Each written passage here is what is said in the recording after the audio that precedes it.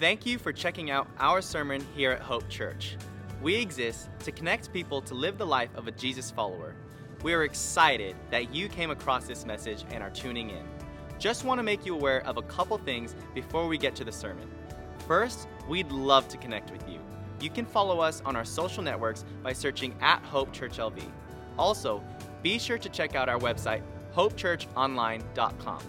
There, you have access to other resources, information about who we are and where we're going as a church, as well as an opportunity to give to what God is doing here. Once again, thanks for checking out our sermon here at Hope Church. Please let us know if there's any questions you have or any way we can come alongside you and your family. Enjoy the message.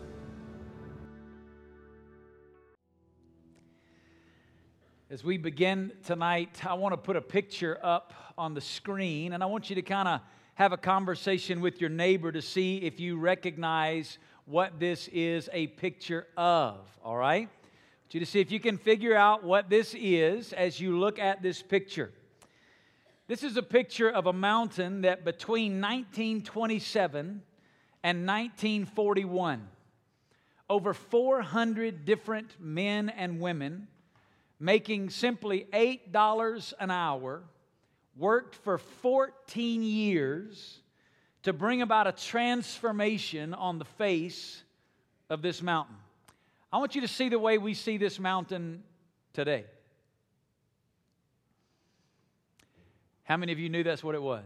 Oh, see, everybody says that. Now, of course you know now. I've already put the picture up there, right? It's Mount Rushmore. Now, here's an interesting point about Mount Rushmore. 90% of this mountain was carved using dynamite. That's how they did it. They used dynamite to get this image to what we now call Mount Rushmore with these great American heroes up there. They used dynamite to produce that. This amazing transformation that took place on the face of this mountain was not possible without the power to make it happen. And as amazing as that transformation is, there's a transformation that every human being needs. And unlike Mount Rushmore, it's not simply a change that happens on the outside. Every human being needs to experience a transformation on the inside, where God does something inside of us that changes us from the inside out. And the reason we need to experience this transformation is because what the Bible tells us in Romans chapter 3 and verse 23. I want to put this verse up on the screen, and I want you to read it out loud with me tonight. You ready? 1, 2, 3. For all have sinned and fall short of the glory of God. That verse tells us two things. First of all, it tells us something about our past. It says all have sinned. That's a past tense statement. It describes something that's already true about me. And here's what it says about every one of us. Every human being on planet Earth has already sinned against God. And you know, I'm 44 years old. I've met a whole lot of people over the course of my life. I've never met anybody, even people that don't believe the Bible, ignore God, could care less about Christianity. I've never met anybody who said, nope, not me, I'm perfect. I've never made a mistake. I've not done anything wrong. The Bible says all of us in our past have sinned against God. That word sin is a word that means to miss the mark. It's the picture of a target that you're aiming at, and the Bible says we've all missed the target. God's defined, holy, righteous standard, we've all missed it. That's in our past, but the verse tells us something else. It tells us something about our present. It says all have sinned, we've missed the mark, and fall short. Have sinned is past tense, fall short is present tense. It describes the ongoing continuous action of our life, meaning that we've not only already sinned against God, but we continuously do not measure up to the holy, righteous standard that God has revealed in His Word about who He is, who His holiness, His righteousness, His justice, His law. We have all missed God's mark, and we constantly do not measure up to that standard of righteousness. You say, well, if that's the condition we're all in, why is it such a big deal? Well, here's why it's a big deal. Because our sin has separated us from a relationship with God. You see, God is holy. And because God is holy, He will not be in fellowship with sin. Yes, it's true God is love. It's true God is gracious. It's true that God is all of those things. But none of those things disqualify the reality of the holiness of God.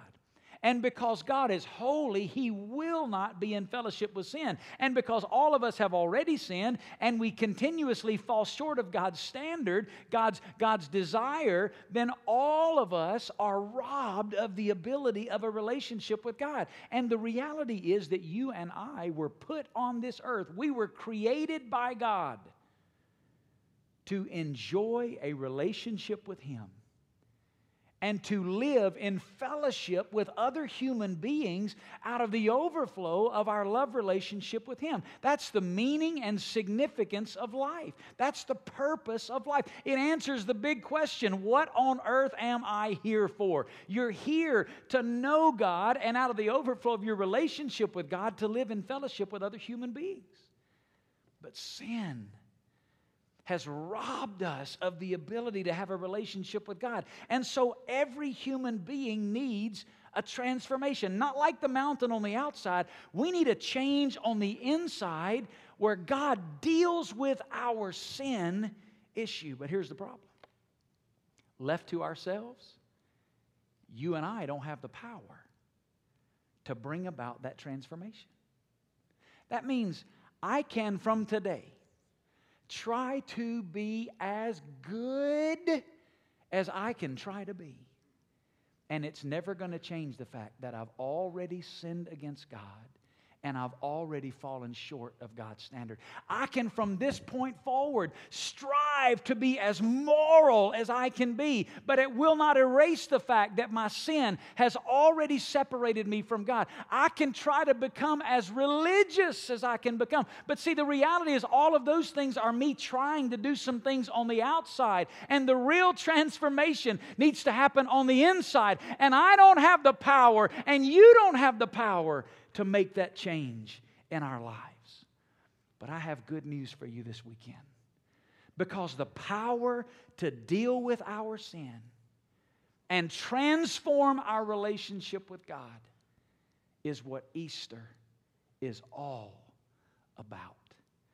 If you have a Bible, I want you to open it to Romans chapter 1.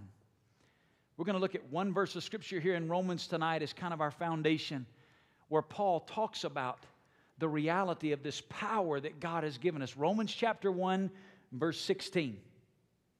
Here's what it says. Paul says, "For I am not ashamed of the gospel, for it is the," say the next word out loud, power. You know what that word is in the Greek language? It's the word dunamis. You know what English word we get from that? Dynamite. Paul says, I am not ashamed of the gospel, because the gospel is the dynamite. It's the power of God for what? For salvation. What is that? It's that transformational work on the inside that changes me from the inside out. Paul says, I'm not ashamed of the gospel, because the gospel is the power of God for salvation to everyone who believes, to the Jew first and also to the Greek. So out of that simple little verse, I want to ask two questions and we're done tonight. Here's the first one. What is the gospel? What is the gospel? Paul uses that word here. It's a word that literally means good news. What is the good news that he's talking about? Well, he gets more specific about the gospel in another letter called 1 Corinthians. Look at this verse. 1 Corinthians chapter 15, look what he said. He said, now I make known to you, brethren, the what? Say it out loud. Gospel. I make known to you the gospel. For I delivered to you as of first importance what I also received. Here's what Paul's saying. Hey, I received this gospel. I heard this good news. Now I'm giving you this same good news. What is it? Look what he says. That Christ died for our sins according to the Scriptures, and that He was buried, and that He was raised on the third day according to the Scriptures. It's everything they just sang about, that Christ died for our sins. He was buried, but He didn't stay dead. On Easter Sunday morning, He rose again, defeating death, hell, and the grave. That is the gospel. I want to put it in a little short sentence that I want you to read off the screen with me tonight. Here is the gospel. Let's read it. 1, 2, 3. Jesus died for our sins. We're going to start over and do it again, all right? You can't read the gospel that weak. You got to read the gospel with some passion. So let's do it again. 1, 2, 3. Jesus died for our sins. Jesus was buried. Jesus was raised from the dead. That is a great place to say hallelujah. Everything that we are, everything that we have, all the joy that we know in knowing God is made possible through the power of the gospel. But I think there are many who would say, even before maybe coming in here tonight, if somebody had said, what is the gospel? You could have said, well, it's Jesus. He died, He rose again, that's the gospel. Well, let me give you a couple of implications of this gospel in our lives. Here's the first one.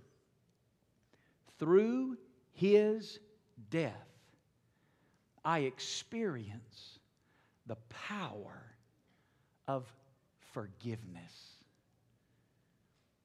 Isn't that a good word? Forgiveness. Say it out loud. Forgiveness. Listen, it is true that we've all sinned against God. It is true that we constantly fall short of God's standard. It is true that because of our sin, we are separated from a relationship with God. And it is also true that there is nothing you and I can do to change that situation. But the gospel says Christ died for our sin.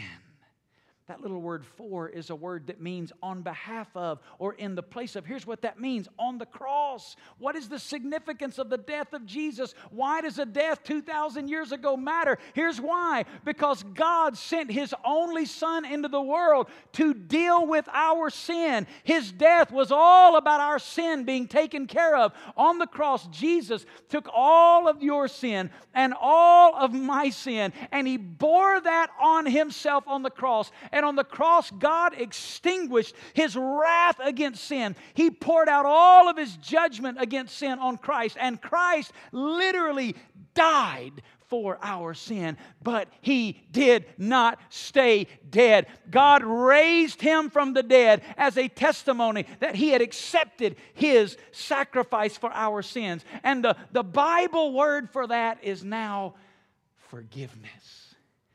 You and I can be forgiven. Now, we hear that word forgiveness, and for most of us, it's a term that we're familiar with. It's a term that we even use in our everyday. I forgive you. Maybe somebody did something to you, and you say, hey, I forgive you. But unfortunately, our understanding of forgiveness and God's definition of forgiveness are not the same. Here's the way we tend to forgive. I forgive you, but I'm going to take this, and I'm going to file this over here, and I'm going to hang on to it. Because there's going to come a point in time where I'm going to need to pull it back out again. So I'm going to file this away, but in the moment that I need it, you need to be sure that when I need you to remember, I'm going to go back to the file, I'm going to drag it back out in front of you, and I'm going to remind you what you did. And that's the way most of us think about God's forgiveness. But that is not the way God forgives. Let me show you a definition of forgiveness from what the Scripture teaches. Here it is. Forgiveness is the removal of the guilt and shame of my sin, past, present, and, say it out loud, future. You say, wait a minute. Pastor, are you trying to tell me tonight that in Christ I can even be forgiven of sins that are in my future? Well, you do know that when Jesus died on the cross, all of your sins were still in the future. That's going to sink in for some of you a little later on tonight. But here's what that means. If the sufficiency of Christ's death was not sufficient for sins in the future, we're all in real trouble because all of our sins were after His death, burial, and resurrection. Here's what the Scripture says. When Jesus died on the cross for our sin, all the sins of the past, all the sins of our present, and all the sins of our future have already been dealt with in Christ. You say, Pastor, if you tell people that, they're just going to go live however they want to live. Listen, you're right, but when you've experienced the grace of that kind of forgiveness, it changes the way you want to live. From the inside out, God calls us to a life of holiness and purity and righteousness because I've been forgiven much in my life. Paul says, because we've been forgiven, we are blessed. Let me read it to you. Romans chapter 4, verse 7. Look what he says. Blessed are those whose lawless deeds have been forgiven and whose sins have been covered. Blessed is the man whose sin the Lord will not take into account. Paul says, because of Christ and what He did in the story of the gospel, you and I are so blessed to experience the forgiveness of God. And in those verses, he tells us three things about God's forgiveness and reasons why we should be blessed. Number one, I'm blessed because in Christ, God has removed my sin.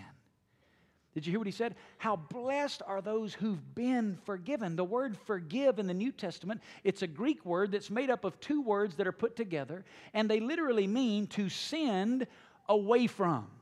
It's the idea of removing something from us. Here's what it says.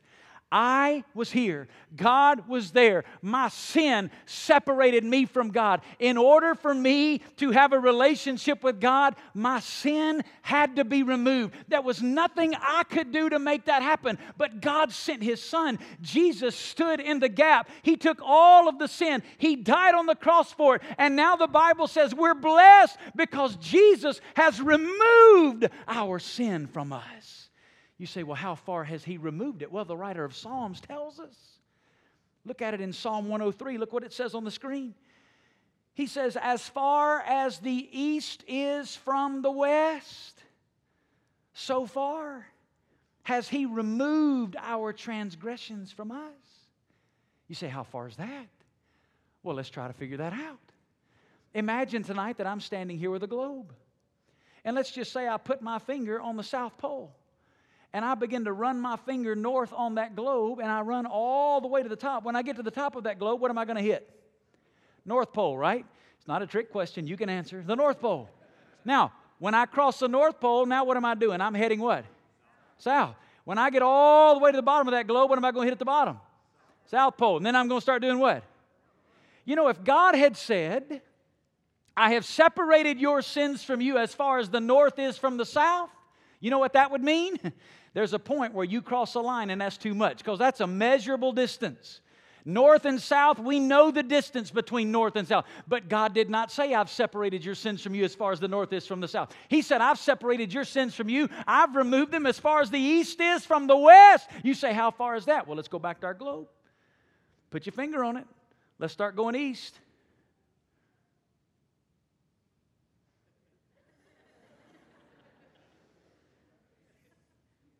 When we start going west, when we stop, turn around and go the other direction, right?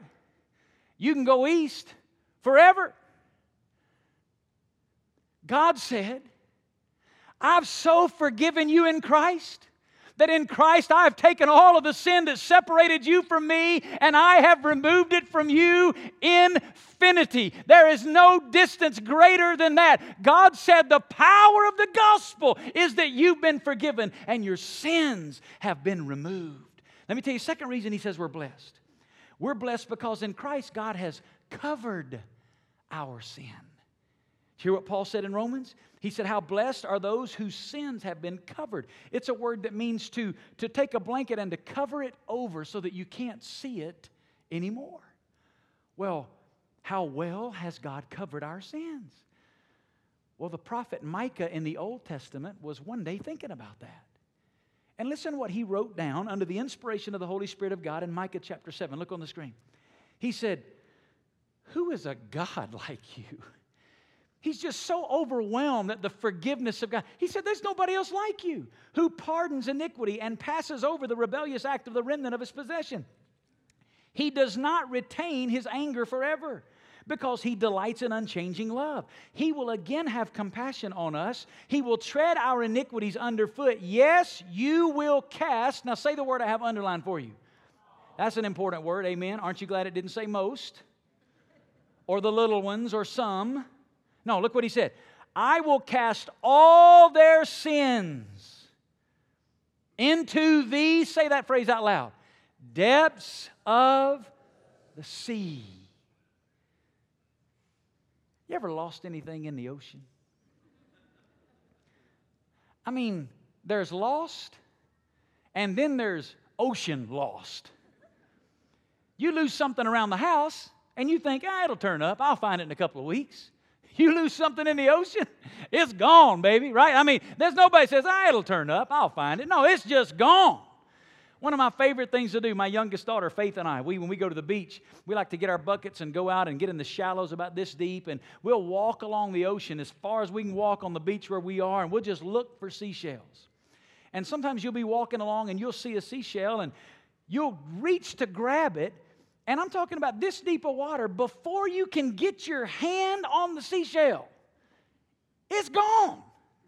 And you can move sand around, and it's just, you can't find it. The thing is just gone. I mean, sometimes we'll be walking along, and I'll see when I'll try to, put my foot on it real fast, and then you think, oh, Lord, I hope that was a seashell, right? And then you go over there. But even then, sometimes when you get there, it's just gone. And that's just the shallows. Micah said, God has covered, He's buried our sin in the depths of the sea. Well, how deep is that? Well, to be honest with you, we don't know for sure. Oceanographers tell us that the deepest trench we know of in the ocean is off the coast of Japan. It's called the Mariana Trench. It's over 36,000 feet deep. To give you some kind of box to put that in, the highest mountain peak on planet Earth is Mount Everest, and it is just over 29,000 feet tall. So we're talking about the depths of the ocean are deeper than the highest heights of any mountain that we know of on planet Earth. And if that's not a big enough chasm for you to think about it like this. The Mariana Trench is 5 times wider than it is deep. That means it's 120 times larger than the Grand Canyon. And God said, I've taken all of your sin in Christ, all of the sin of your past, all of the sin of your present, and all of the sin of your future. And in Christ, I have covered your sin with the depths of the sea. That is the power of the gospel. But then he tells us a third thing. He says that I'm blessed because in Christ, God never remembers my sin. He never looks at it again. The scripture in Romans chapter 4 said that He will not take into account. He said, how blessed are those to whom the Lord does not take into account their sin. That phrase, take into account, it's the Greek word logizomai. We get our English word logic from it. It means literally to take into one's mind together, to put something together in your mind, to think about it, to dwell on it. The Bible says that because of what Jesus did, God never looks on, thinks about, reflects on our sin again. I want you to do something for me. I want you to all scoot up and sit on the edge of your seat for just a moment, all right? And no, this is not a photo op so that they can say, man, look at everybody sitting on the edge of their seat when Pastor Vance was preaching. I want you to lean up. And with you sitting in that perspective, I want you to look what the Bible says in Isaiah chapter 38 about what God did with our sin. The Bible says, it is you who has kept my soul from the pit of nothingness, for you have cast, say the word again, all my sins behind your back. It's the Hebrew construction here for the middle of your back. Here's what I want you to do. Here's the exercise. I want you right now to look at the middle of your back. Go. You're not trying. Come on. Now, if you successfully can do that, when we finish, you need to drive to the closest emergency room in Las Vegas, because something is broken if you can do that. You can sit back. You can relax again. What's the point? You can't see the middle of your back, right? Do you hear what God said? Here's what I did in the power of the gospel. In the power of the gospel, in Christ, I took all of your sin, and God said, I've put it somewhere where I will never look at it again. You ever said this to the Lord? Lord, it's me again. God, I did it again. You know what He says? Again. I'm sorry, I don't know what you're talking about. I have no recollection of that ever in your life. Listen, not because I deserve that, not because I've earned that, because in Christ, God has fully dealt with all our sin, past, present, and future. That is the power of the gospel. I experience forgiveness, but here's the second thing, the second implication of the gospel. Through His resurrection, I experience the power of His life. You see, there are a lot of people who hear this good news that I've talked about the forgiveness of God that's available in Christ. And here's what a lot of people assume. In order to get in on that great forgiveness, I must be able to live the Christian life.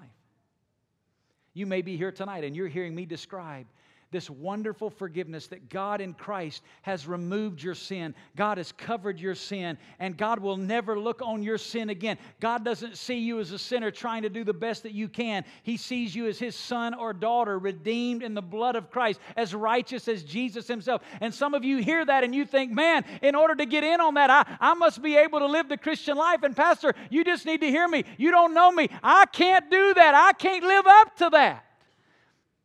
Can I let you in on a secret? I can't either. And that was never the deal. You see, Christianity is not Jesus died for you so that you could live for Him. He didn't just die.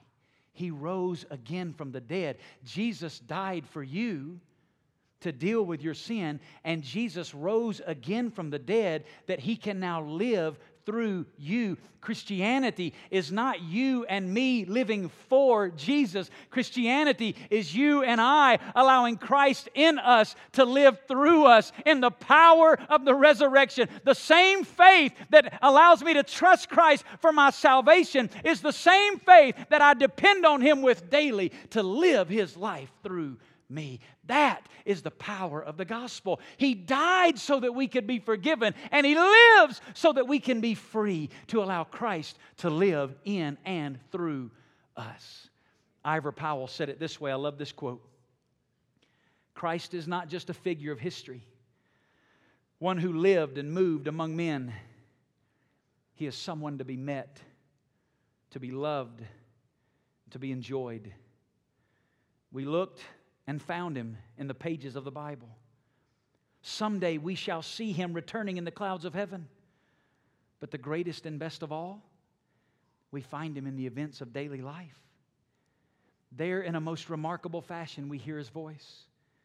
We feel the pressure of His hand and know His presence.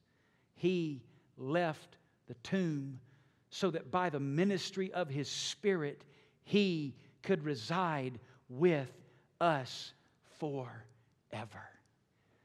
You see, today, my hope of being the husband that I'm supposed to be is not in my ability to will myself to be a better husband. My hope to be the husband that I'm supposed to be is that Christ died and rose again, and He now lives in me. And if I'll depend on Him, Christ through me can make me the husband I never dreamed I could be. As a father, my hope today is not in me willing myself to be a better father. No, my hope today is that Christ in me can live through me and be a father that I could never be left to myself. My hope today as a friend, a co-worker, an employer, a neighbor is not in my ability to will myself to do better. It's Christ in me living through me. That is the glorious power of the gospel.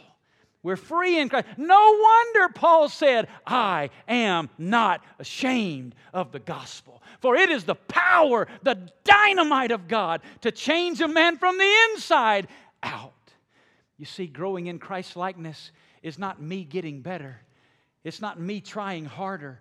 Growing in Christ's likeness is more of Christ in me, living through me. That's why I stand before you today and say at Hope, we are not ashamed of the gospel. Just like Jesus in my life and in Sal's life that you heard about in that video and in lives all over this room tonight, you can experience the power of the gospel and be changed from the inside out. And that leads me to the final question. Who? Who can experience the life-changing power of the gospel? Well, let's go back where we started. Romans chapter 1. Paul said, for I am not ashamed of the gospel, for it is the power of God for salvation to, say the next word out loud. There's one sense in which the gospel message is very inclusive. The power of the gospel is sufficient to save everyone. But there's another sense in which the gospel is very exclusive. He said, for I am not ashamed of the gospel, for it is the power of God for salvation to everyone who believes. You see, what God has done in Christ is available to anyone who will believe in the gospel. What does it mean to believe in the gospel? Well, it means a lot more than just acknowledging some facts in your head. Oh yeah, I know that He died. I know that He rose again. I get all that. Listen, every demon in hell believes that. They know it. They saw it. It's not just about accepting some facts. It's about a surrender of your life. Let me try to illustrate it. I want to ask Scott, sitting right here. Scott, step up here and help me for a minute. Scott, I want to ask you to stand right here. I want you to turn around and face that direction. I want to ask you a question. All right? Scott's been working out. Scott, do you believe that I will catch you if you fall? Yes. For the record, it was hesitant, but he said yes. There are a lot of people like Scott who I would say to, do you believe that Jesus can save you? Do you believe that Jesus died and rose again? Do you believe that He has the power to change your life? They'd say, yes, I believe that. That's intellectual belief. Let me show you what real faith looks like. Scott, I'm going to ask you to hold your arms like that. And I'm going to take a step back. And on the count of 3, I'm going to ask you to fall. 1, 2, 3. That was close. Now, that's faith. There are a lot of you who would say, I believe. But you know what needs to happen for some of you tonight? It's time for you to fall. It's time for you to throw yourself wholly on the mercy and the grace of God that is available. The Bible word for that is surrender. When Scott fell backwards, he surrendered. Wherever I went, he was going, right? If I went down, he was going down. If I came this way, he was coming with me. Why? Because he surrendered the control of himself in that moment. Biblical faith is you surrendering the control of your life to Jesus and accepting, receiving Him as Lord and Savior of your life.